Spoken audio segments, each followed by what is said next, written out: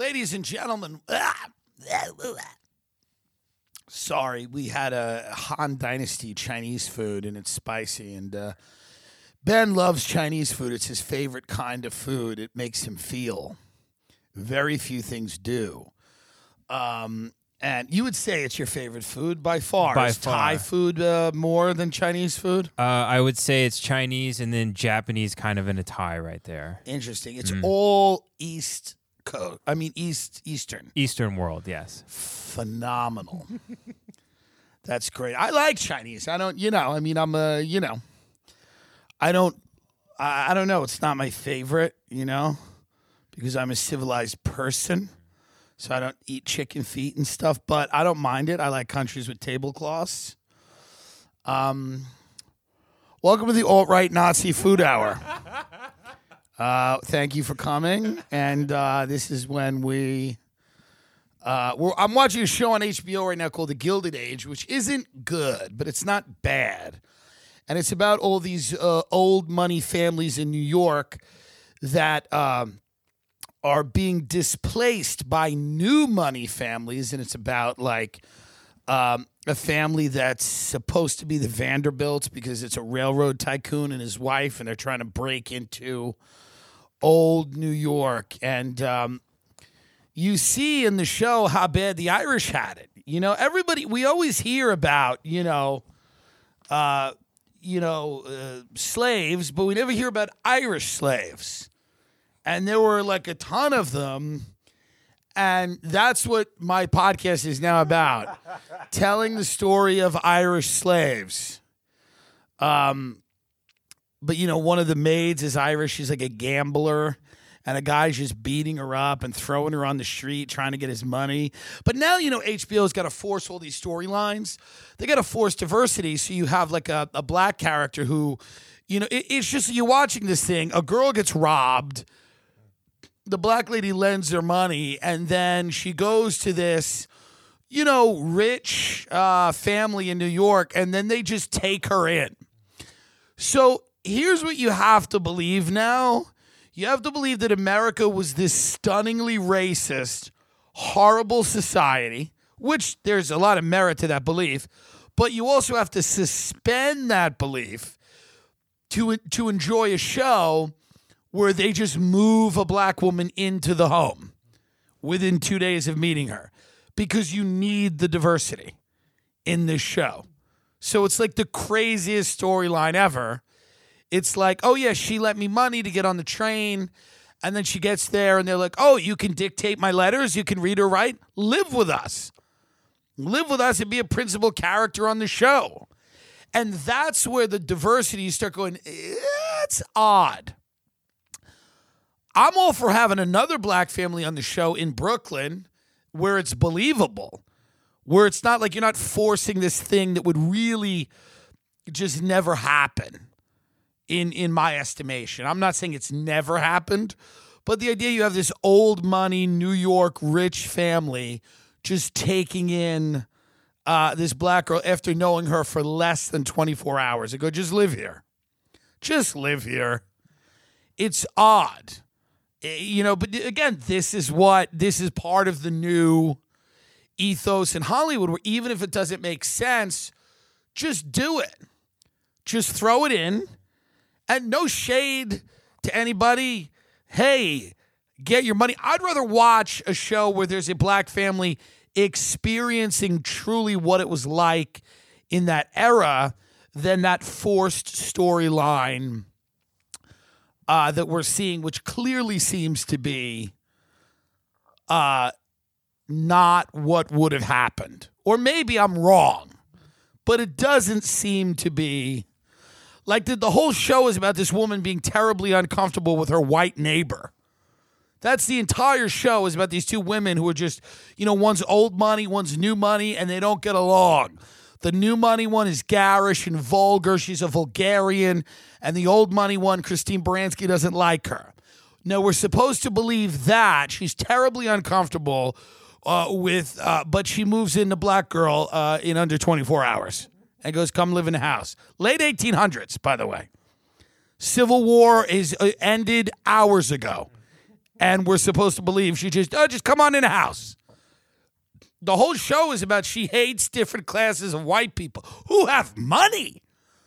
They have more money than her. It's not even about, it's just, the whole show is about how you hate the other. Like, people are tribal by nature, and people hate disruptions, and they hate change. And she hates this woman who lives across the street who has real money, and her husband's this brash railroad tycoon who's a big money player in New York, and she's terribly uncomfortable with that, and she doesn't like it. But she moves into Black Girl, and we're supposed to just, kind of ease past that, what seems to be a glaring contradiction, because HBO needs to do that now. And you go, okay, all right. It's also whatever the show's, whatever. Nobody asked for the show either. Nobody was like, because the guy who made it did Downton Abbey, which a lot of people loved. My grandmother loved it, which was like a show about British aristocracy, and he's doing it for America, for New York. But, nobody was pounding on the door saying, please, God, make a show about this. And not only have they made a show about it, but they've made a show about it where one of the key plot points, to me, feels a bit ludicrous. Or maybe it wasn't that racist. Maybe those old white women who lived on Fifth Avenue weren't that bad. That's kind of what you have to deduce. You have to go, she's not that bad. There's a Black girl living in a house. That's lovely. I'm sure that's not a common thing. Again, you can't have it both ways, Oh, the country was horribly racist. I'm with you there. I agree with that. I think you're right about that. But this old bitch loved this Black woman and moved her in under 24 hours, having not even known her. Moved her right in. Oh. And that's the show. Just go with it. Just go with the show. And you go, okay.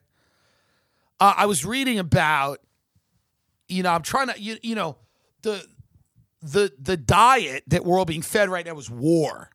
It's just a steady diet of Ukraine war. And it's unhealthy. It's unhealthy. The TV just went on. It's unhealthy to just hear about the war. I'm not saying it's unimportant. I'm not saying it doesn't matter. I'm saying there's how many explosions should you watch? It's a fair point. It's a fair question, right? How many buildings should you watch being shelled before you have coffee? 4? Because we are now being fed a steady war diet. The troops are advancing. They may launch an amphibious assault on Odessa. They are in the Black Sea. The convoy has been stalled on the way to Kyiv, which everyone has pronounced Kiev, and now it is Kyiv, whatever.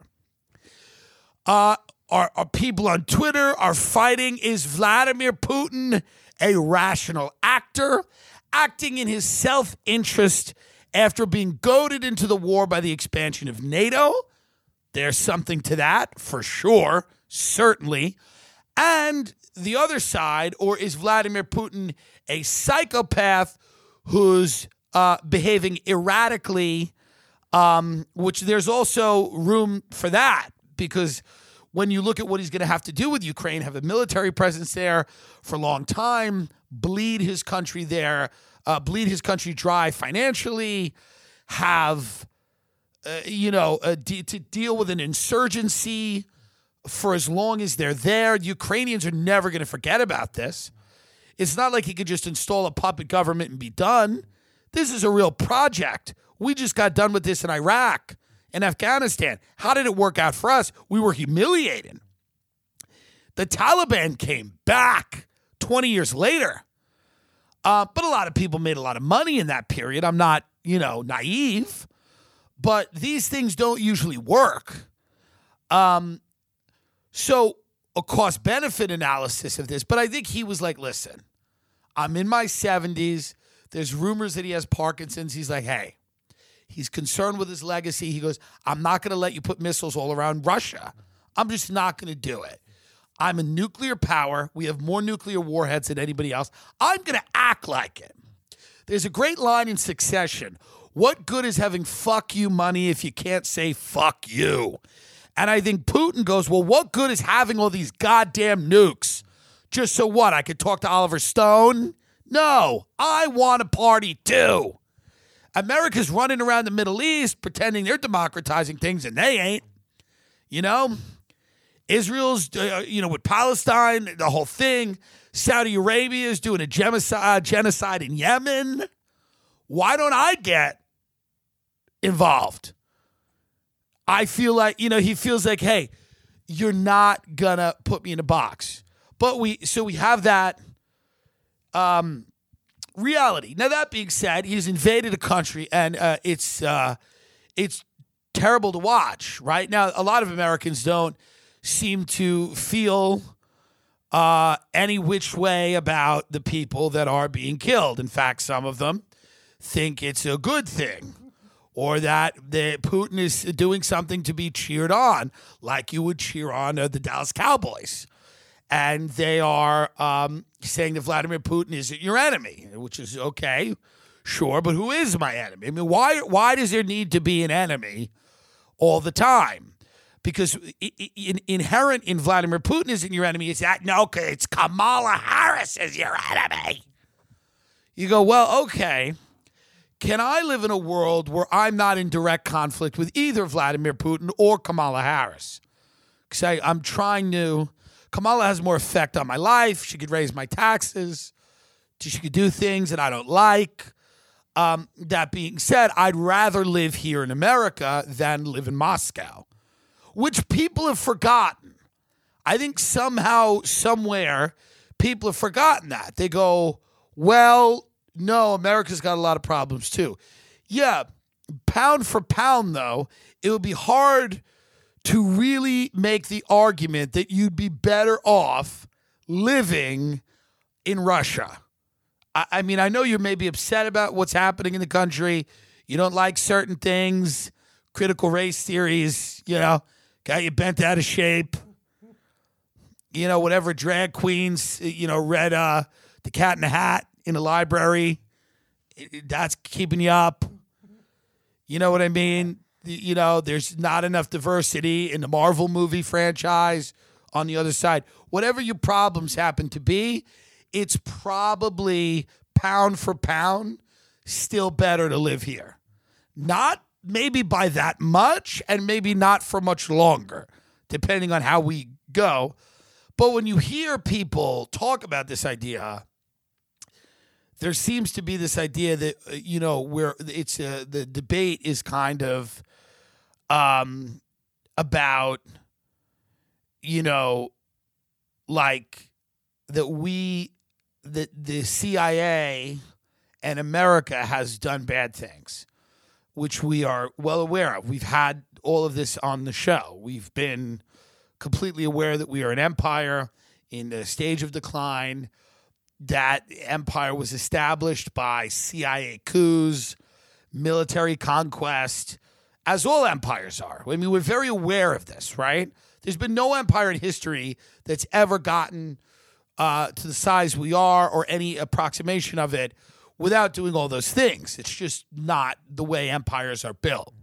That doesn't excuse them. That doesn't make them right. But there is a weird idea or a strange idea that everything Russia does, which is a bad thing, has to be immediately countered by reminding people that we've also done a bad thing. It's like an interesting kind of a knee-jerk. Whereas if Putin were to go in and nuke Ukraine tomorrow, people would tweet, well, we also dropped the atom bomb on Japan. I don't know what that does. I don't know what that accomplishes. I don't know where that. I don't know, but it's people are very. It's kind of people. If nukes came flying over here, there'd be a fair amount of the population that went, and he's right. Good for him. Like, I mean, would they stop at that? That's a fair point. If Putin were to invade America, which he's not going to do, but if he were to do that, would there be a segment of the population that goes, good for him? I don't know. I'm not saying that's, it just does feel like it's a little bit of a knee-jerk reaction where a lot of the stuff coming out of the Ukraine is propaganda, for sure. We know that.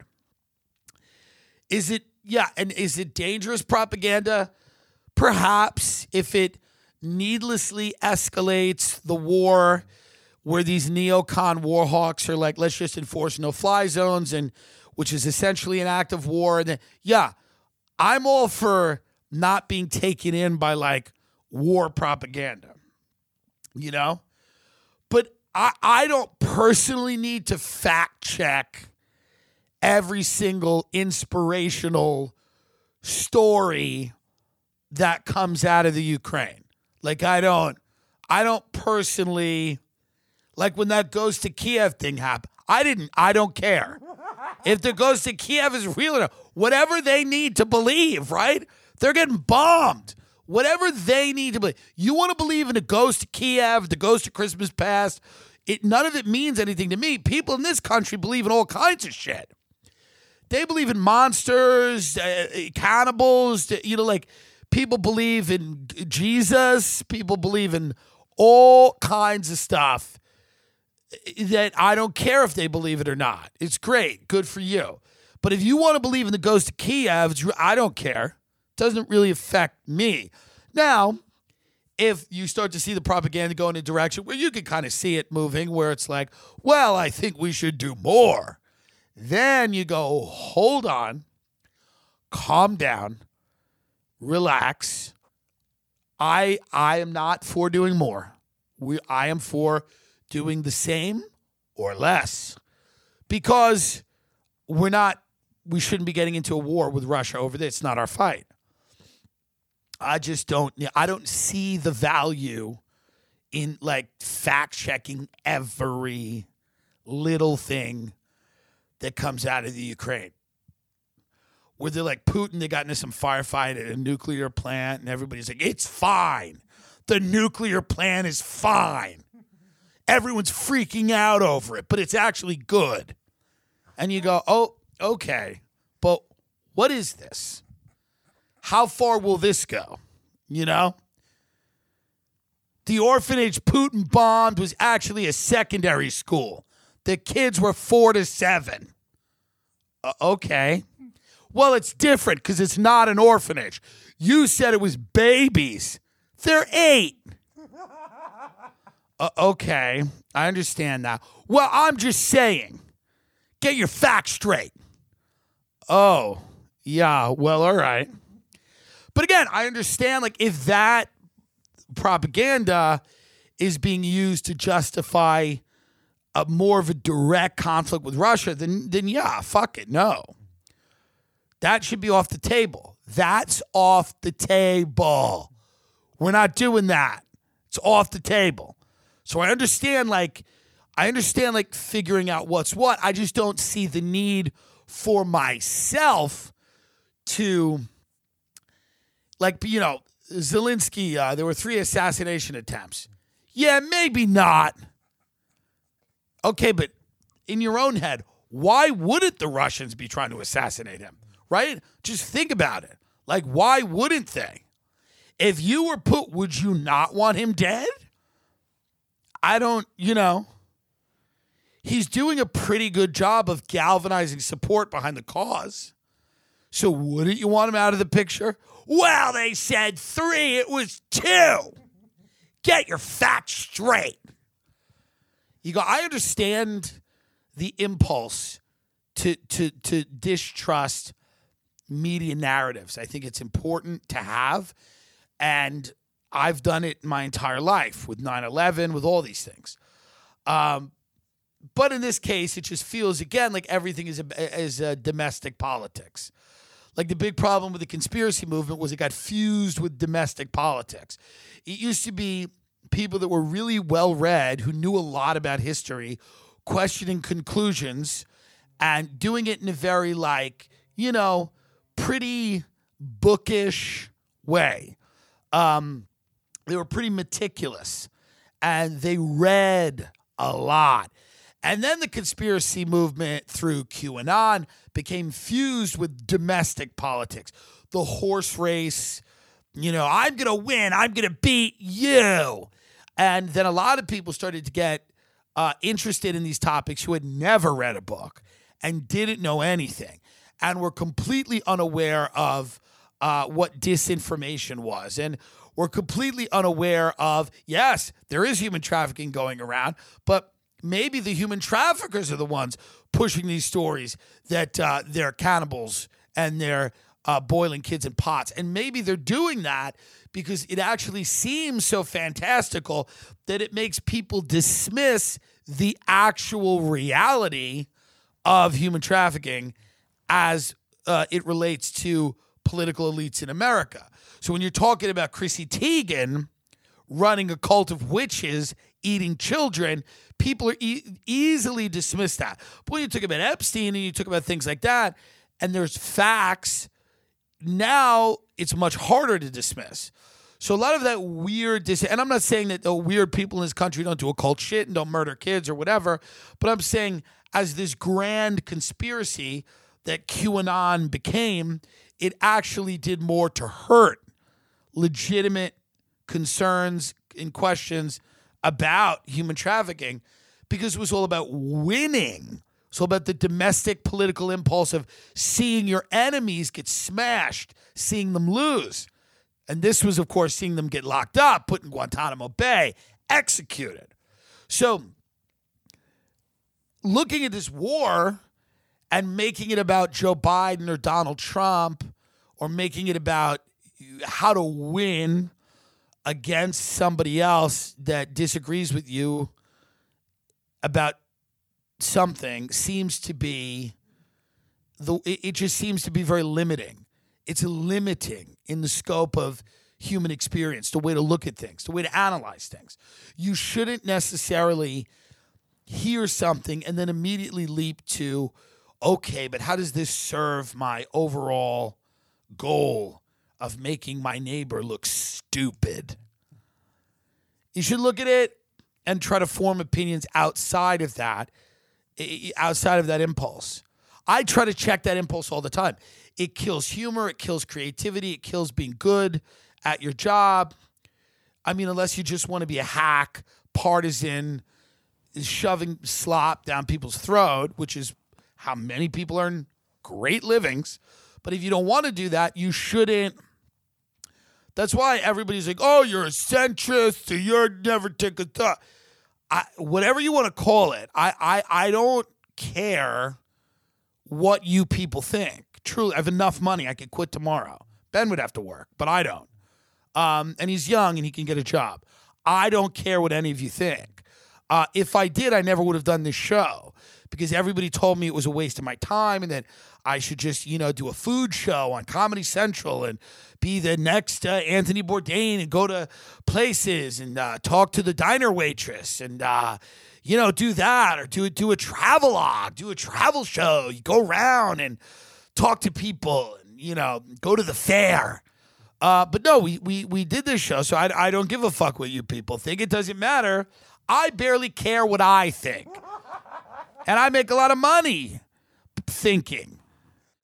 But I try to look at both people, like I try to look at both sides of an issue and go, where are people correct in my estimation and where are they wrong?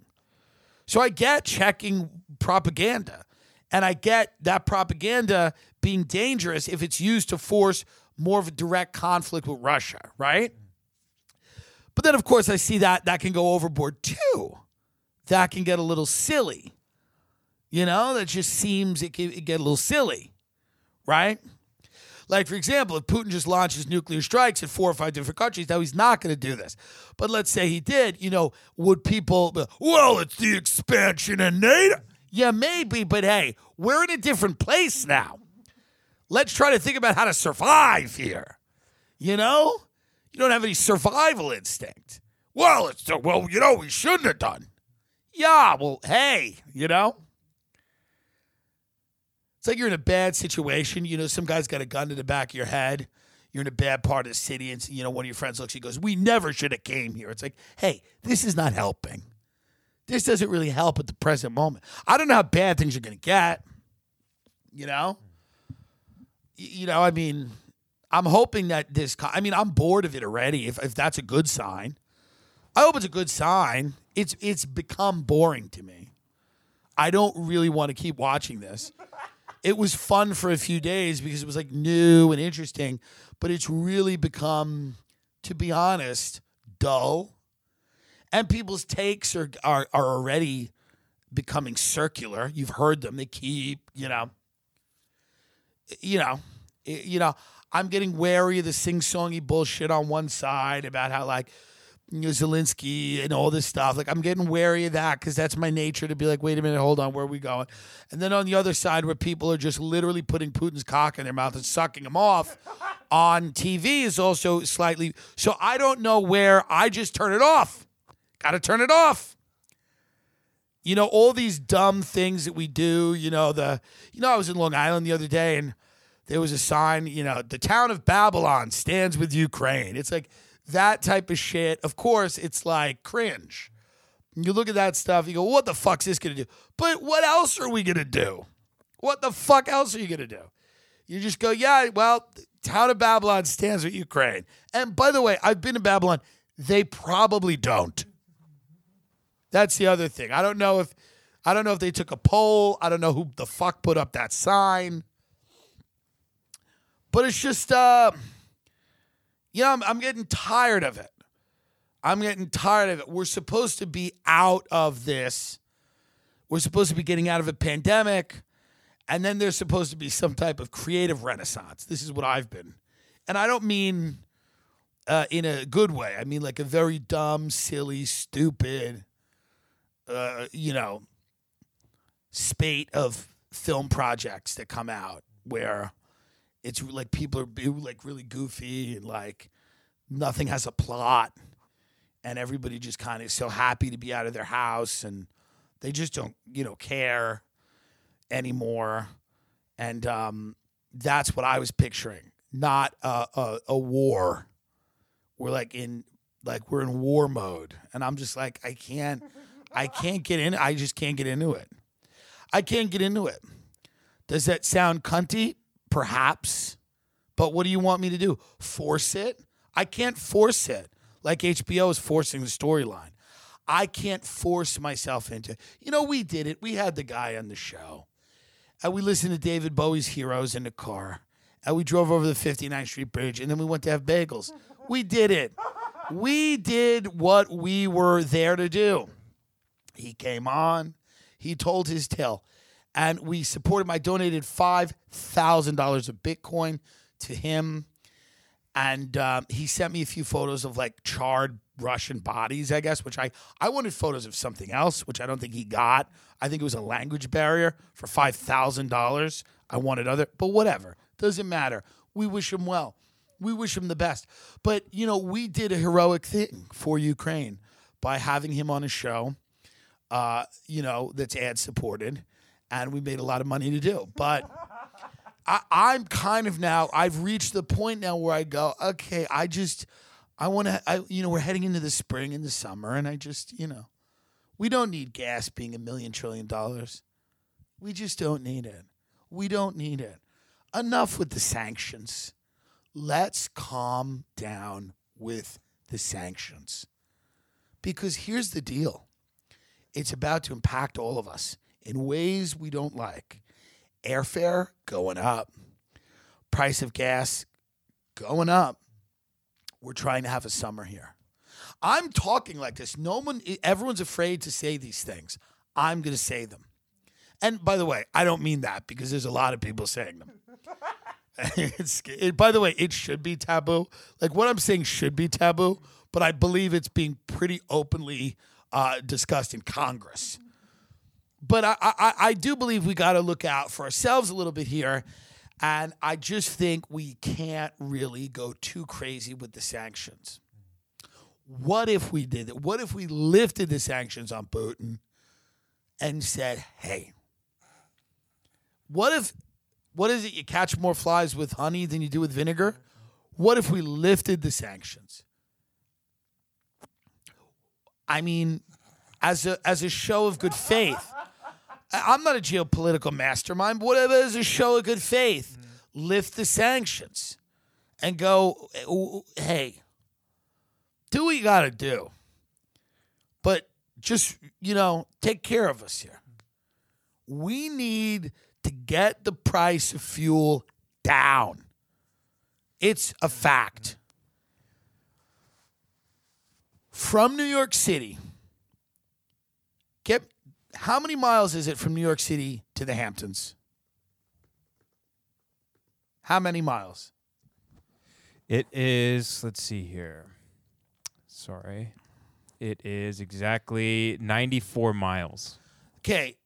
It's 100 miles. Let's round it. Okay. It is 100 miles of gas. How many miles to the gallon are people getting?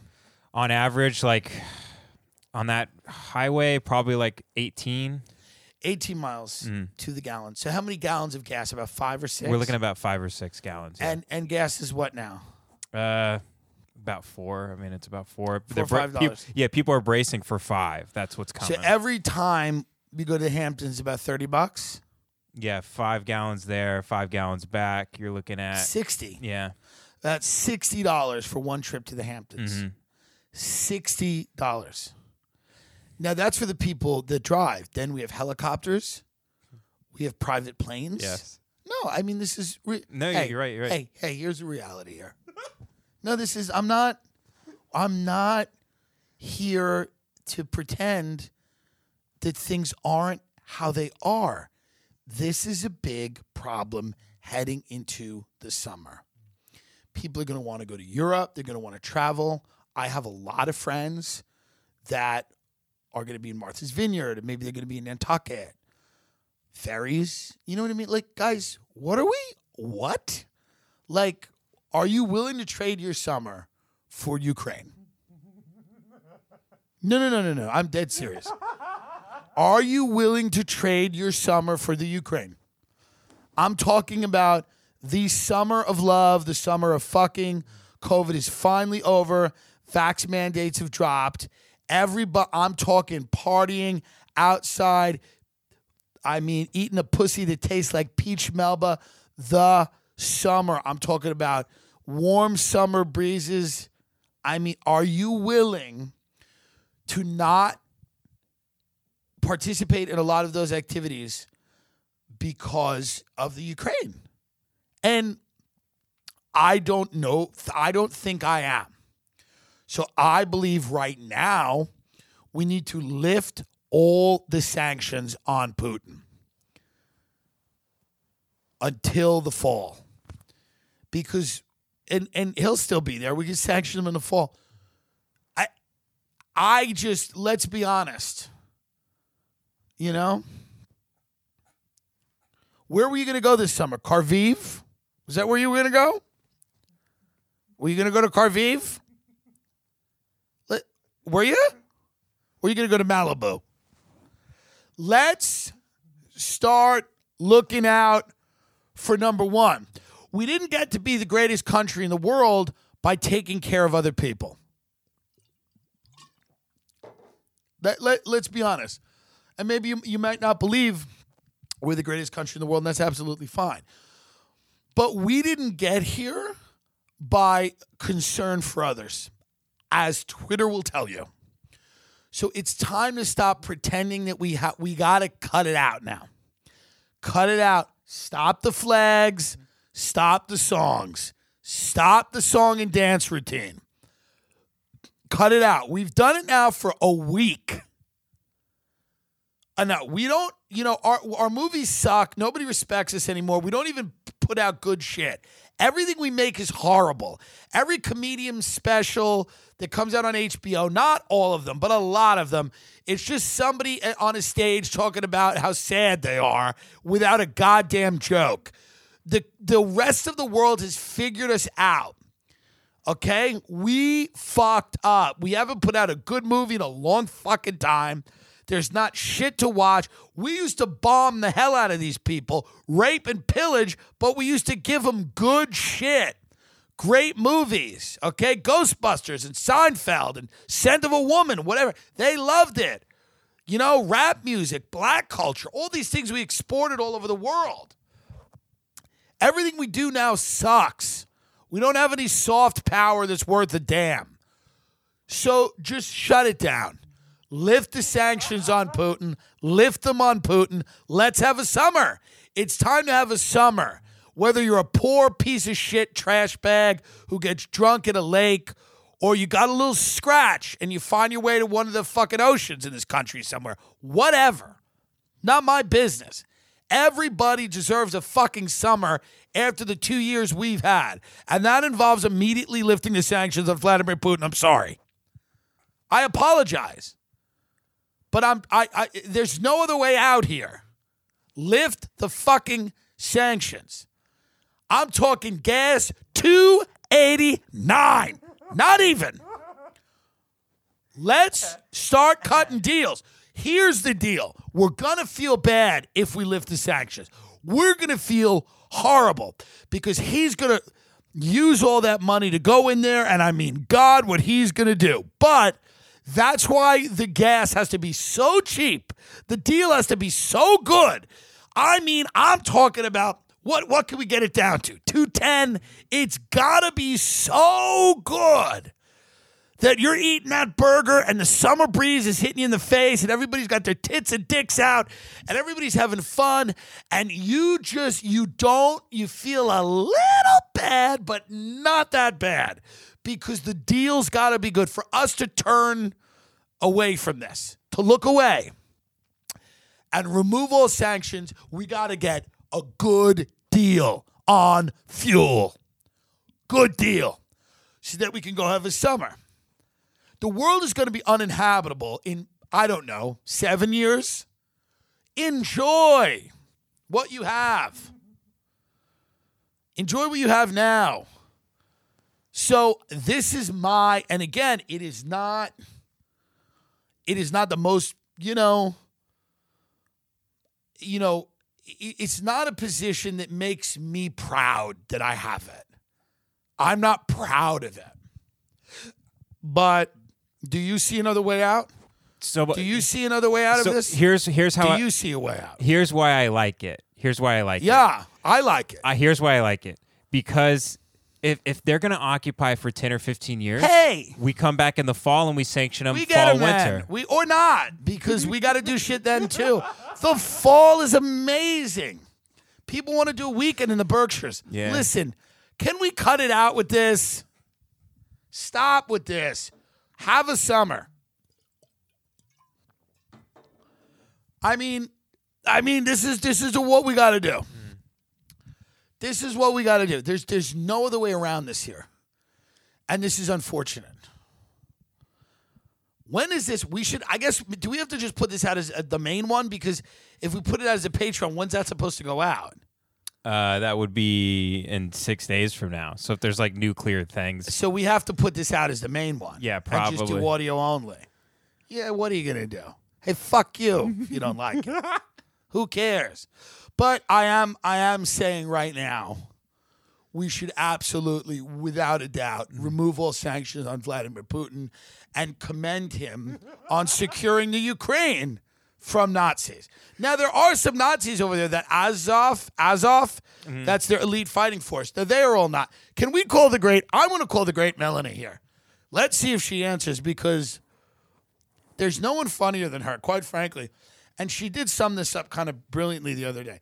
And by the way, some people listen from the Ukraine, and I'm very sorry about this, but we just deserve a summer.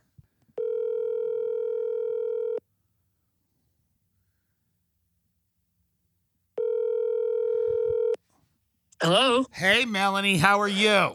Hey, what's up, man? Listen, you're on the podcast. Let me ask you. You know more about everything. Putin. We all know Putin's a psychopath, but aren't the Ukrainians also like kind of Nazis? Yeah, they're like white supremacists, and all of a sudden everybody loves them. They are kind of Nazis, though. Yeah, they're part Nazi. One of the guys that like what's his face? Byron's hand like shaking hands with is like a total Nazi.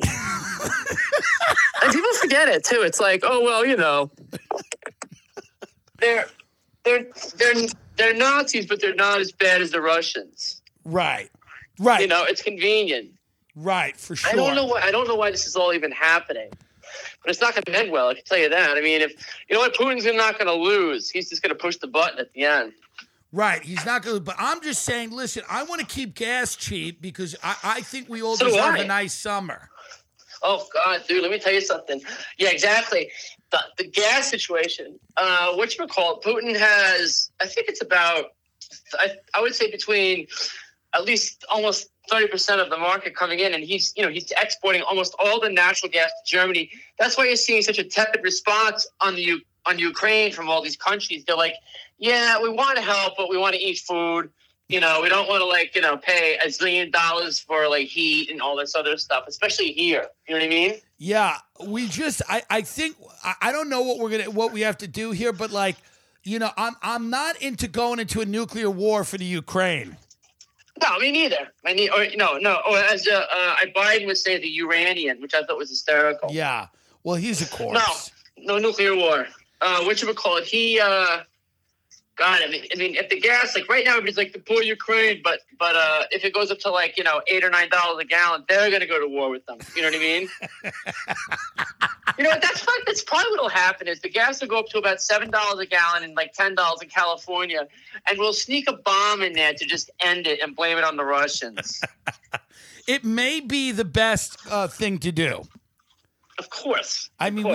We just have to do it. All right, I'll call you later, babe. Thank you so much. We appreciate it. It's a great Melanie. Again, it's rare that someone has moral clarity in these times, and she does. That's what I like about it's moral clarity, and we don't see a lot of it. We don't see a lot of it in these times, but I do think it's important that we keep our eye on the prize here, which is the price of fuel and our ability to have a good summer. And I know the world order is being rocked. Yeah. But you know what? How about a fun summer that we've earned, that we didn't have last summer because of fucking Delta? Now it's going to be great. COVID is done. It's in the rear view. And I think we're just going to, so I think that's the challenge. How much of your lifestyle are you willing to sacrifice? I am willing to do what I've done. Tweet, post. I'll sign a sternly worded letter written by Barry Weiss. But I mean, I you know what I mean? I wonder if I'm going to do the Bitcoin convention. We've been playing chicken with them because I want more money and whatever. I don't know if I'm going to go. I do have fun when I go. I do like that community. I got to find if I can get a big guest. I don't know if I can get a big guest. I wanted Caitlyn Jenner. That was my fucking goal. And I don't know if I'm going to be able to get her. I wanted Caitlyn Jenner for the Bitcoin conference. Logan Paul and Caitlyn Jenner together was a goal of mine to have. And then this kid, Will Clemente on Twitter, is very smart about Bitcoin. But I just don't know if I'm going to get any of the big names. Does it make sense to go there without the big names? Right? No, we got to have Caitlyn. I wanted somebody big. Maybe we get Putin. If I could get Putin, that would be great. If I could get, Zelensky or something, but I don't want to sit there and I need some real fucking star power to make that conference worth it. Last year we had the Winklevoss twins who said a collection of 9 words throughout the hour, and Jake Paul who talked about wanting to kill Dana White. But I was at least funny and the show was good. I don't know what else. I don't know what we're going to do this year. I don't want to do stand-up. They're doing a comedy tent. I don't want to do that. So I don't know who I can bring in. I just don't know. So, I'm still up in the air with this. They just sold a house in LA called The One, and it's a great story. Oh, they and sold I subscribed to the LA Times. They sold it. And the thing about this house is the builder is in a shitload of debt. If you go to the LA Times article, which you're not subscribed to, but I'll give you the time to subscribe right now for $1 for 6 months, what publications are you subscribed to for the good of the show? Wall Street Journal, I finally signed up for. Here's what no. This is what you should be subscribed to. And I'm not kidding. Okay. And you could submit this and I'll pay for it like I do everything else. Mm-hmm. Here's what you should literally be subscribed to. The New York Times, the LA Times, the Wall Street Journal, probably the Miami Herald, Chicago Tribune, especially because of Lightfoot, the Chicago Tribune, the Boston Globe. Like, you should subscribe to 10 or 20 papers, truly. Okay. Even the Cleveland Plain Dealer, because there's stories in there. Okay. You know what I mean? But again, I know it's your how do we do less, spend less, do it on the cheap.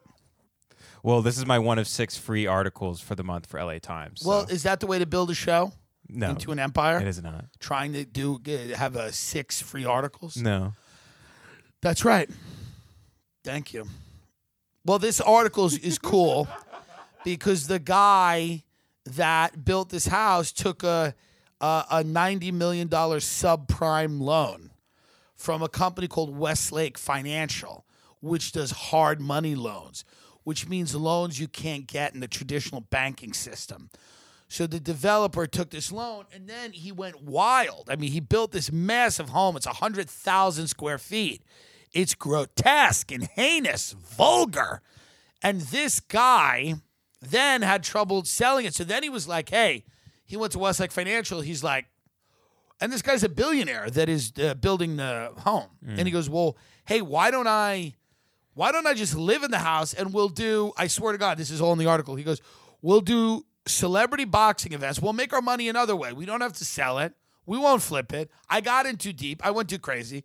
I spent too much money. He goes, we'll do celebrity boxing events, and then I'll do the best entertainers in the world. Michael Jackson, Whitney Houston, and they'll all be holograms. And there'll be holograms, and then people beating the shit out of each other in the backyard, and then holograms of Michael Jackson and Whitney Houston.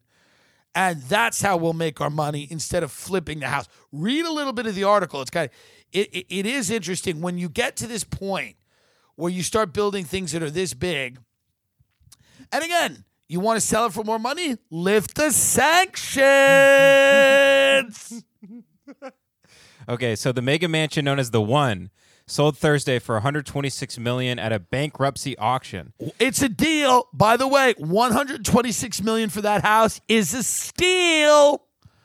It's a steal. $126 million. It's a good price. It's Bel Air prime. That's a huge discount from $295 million listing price, even with the 12% auction fee, bringing the total to $141 million. It set a record for the costliest house sold at auction, but it fell well short of the California sales record set by venture capitalist Mark Andreessen, who purchased a Malibu estate for $17.7 million. So this is still leagues and above. Wait a minute, 17.7. Who gives a fuck? Why is that even in the article? They put a period here. That's it should be $177 million. Yeah, I don't know why they put a period there. That doesn't make any sense. The most ever spent on a U.S. residence was $238 million by hedge fund mogul Ken Griffin for a New York City penthouse in 2019. Right. Several international sales have surpassed $300 million, though.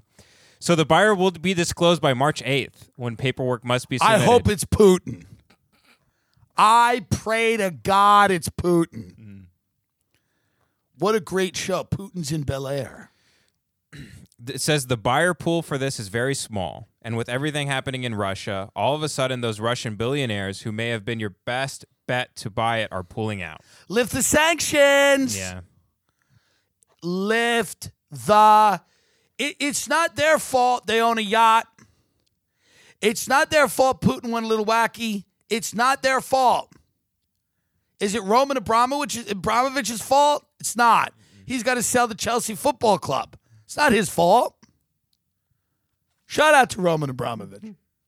It says here, the guy who bought it just got a great deal. He's got people willing to pay $50,000 a day just to do commercials and films. I mean, that's going to be a long time to make your money back. That's not a good deal at all. What are you, an idiot? That's what the realtor said. Yeah, well, these people are brain dead. Hanky? Hanky? Who's Hanky? I don't know who Hanky is. Oh, the largest creditor is Los Angeles billionaire Don Hankey, who lent Yes. $106 million to the dream project of He's developer a hard Niall scrabble subprime lender scumbag who's got an office, I think, in the Valley, right? Westlake Financial. West Side Westlake Financial. Yeah. And he's a real old school scumbag. And he lent this guy $90 million or something. He lent him exactly $106 million, and the lender is owed more than $130 million in secured debt, including money he provided in bankruptcy to repair and spiff up the property. Yeah, so and now who did he lend it to? Who did Hanky lend this? The developer, Niall Naomi. Yeah, Niall Naomi, who's a billionaire in L.A., right? I believe. He's a developer. Let me see if he's a billionaire. I don't know if he is. He might not be. I guess he's not if this is all happening. He's an American former film producer turned real estate developer who's built and sold multi-million-dollar mansions. Do they have a net worth? Oh, he did Point Blank. Interesting. Let me see his net worth. Niall's net worth is $6 billion. Yeah, he's a billionaire. Mm. And they're still fighting over this. Mm-hmm. And the guy from Westlake Financial is also a billionaire. Mm-hmm. Interesting. What's his worth? Don Hankey? Yeah, Don Hankey. He's just an old school. He's one of the last subprime lenders. Hard money, baby. God, it gives me a hard cock. What a beautiful thing. $5.5 billion. So you have two billionaires fighting over this house, the debt that was lent to build this. By the way, go Google this thing. It is heinous. And I say that fully understanding and appreciating how ostentatious and vulgar LA homes usually are. This is especially grotesque. It is ugly in a way that is hard to describe. It is aesthetically displeasing. It is a big waste of money. Truly. It is a big waste of money. It is only for some billionaire that wants to say, that they own the most expensive home in America. And obviously this isn't, but it was supposed to be. It was listed for $295 million. Mm-hmm. It was supposed to be the most expensive home in America. So again, who would want that? Oligarch, a sheik, Saudi, somebody, Chinese amusement park tycoon, Russian fertilizer magnate. It's a small buyer's pool. But I mean, go look at this house, and they call it the One. It is obnoxious beyond anything that you can even. It's not even nice. Are you looking at it? Yeah. It's in the article. I mean, it has like a moat around it. Yeah. It's like a swimming pool. Yeah. And it looks like a moat. Yeah, it's dumb. But I'm rooting for Don Hankey, the hard money lender. Yeah, so he took over his father's dealership in 1972, and he built the Hankey Group, and its main business being Westlake Financial Services, which makes subprime car loans. Here's the thing with a guy like Don Hankey. No matter how much money he has, they still treat him like scum. Like that other guy, Niall's a developer, and he hangs out with the beautiful people. And Don Hankey is he's a sunburned, low-class scumbag. He is, actually. Yeah, I'm looking him up. No, he's a real drunk. And no matter what, he's not in that Hollywood glitterati respected. He's an unfortunate looking guy. Even though he's a billionaire, he's a used car salesman. Yes. He's got the stink of used cars on him. And he got swindled into lending this Niall, this Hollywood playboy, real estate developer, film producer, probably just fucking tens all day. And Don Hankey. The name Hankey sounds like handkerchief. He is but that's why I root for him, because he's just got soot on his red, sunburnt face. And he's just trying to recoup his money. And even though he's a billionaire, you just look at him, you go, he's one of those where they don't want him in the club. They don't want him in the country club. They don't want him anywhere. He's got a couple of properties in Malibu, but like they don't want him anywhere. They don't want Don Henke.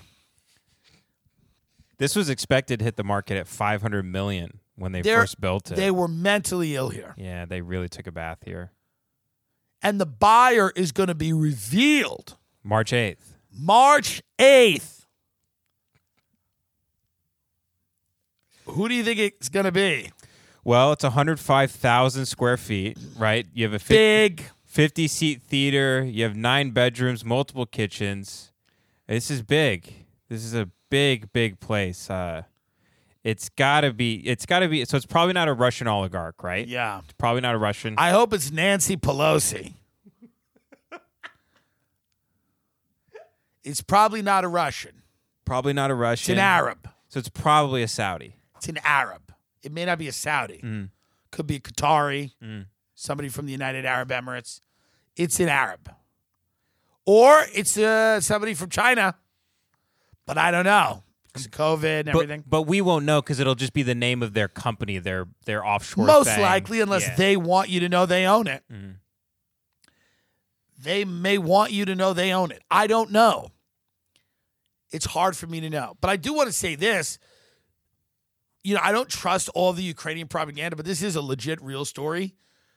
David Dobrik is fighting with that Nazi regiment in Ukraine right now against the Russians. And I think that's pretty fucking cool, to be honest.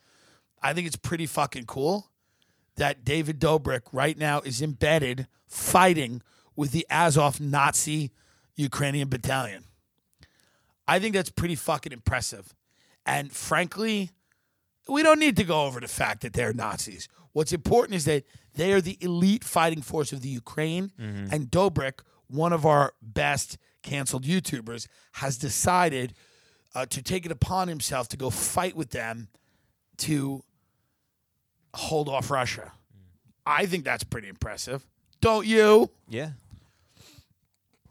It's the official position of the Tim Dillon Show at this juncture to lift all sanctions and until September, until after Labor Day. And then we'll talk about it. We'll see what's been done. If Putin can't get that place, if he can't steamroll them till Labor Day, I mean, come on. If he can't take that by Labor Day, we got a real problem. And I don't know what's going to happen. A lot of people are going to be angry with me because they're going to be, oh, you were so sympathetic to the Ukrainians. I am. You know how much gas it takes to fill up a boat? I'm just saying, we can't throw out the baby with the bathwater. Do you get it? Do you understand what I mean here? Or do I sound like a fucking heartless psychopath? Because you know what? I don't think I do.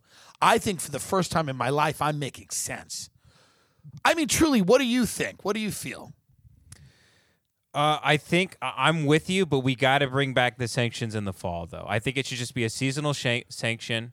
So that way they know they got to cool off at some point, and then they can return back to the killing and the bombing in the high season. I personally don't love revisiting it before Jan because no, and you hear me out here. The fall is very, very, very lovely at the wineries. There's a lot of bed and breakfast, and then you go right into ski season. I think we do sanctions for the month of January and February every single year until they leave Ukraine. That's it. That's it. Sanctions January and February every single year until they leave Ukraine. Yes or yes? Yeah, because it would suck around Christmas if it was just it turn would on the suck. TV. It would really suck. Yeah. January and February sanctions every year until they leave Ukraine. Am I right or am I right? I'm sorry.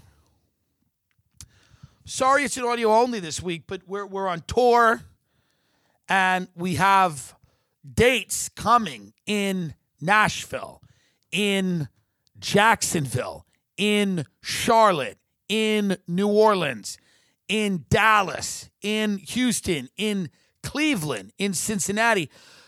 We're shooting this special in March. It won't be out till early May. So for the month of April, I'm going to do a lot of markets I haven't done. And we'll do the show live. We've had a lot of fun with it. And then we will spend the spring and the summer chilling out, podcasting, making some other content, working on a book, hopefully enjoying. But if we lift the sanctions, we got to make a deal about the gas. Mm-hmm. We got to make a good deal. I mean a good deal. But we're in a position now to make a really, really good deal with him for cheap oil, Daddy.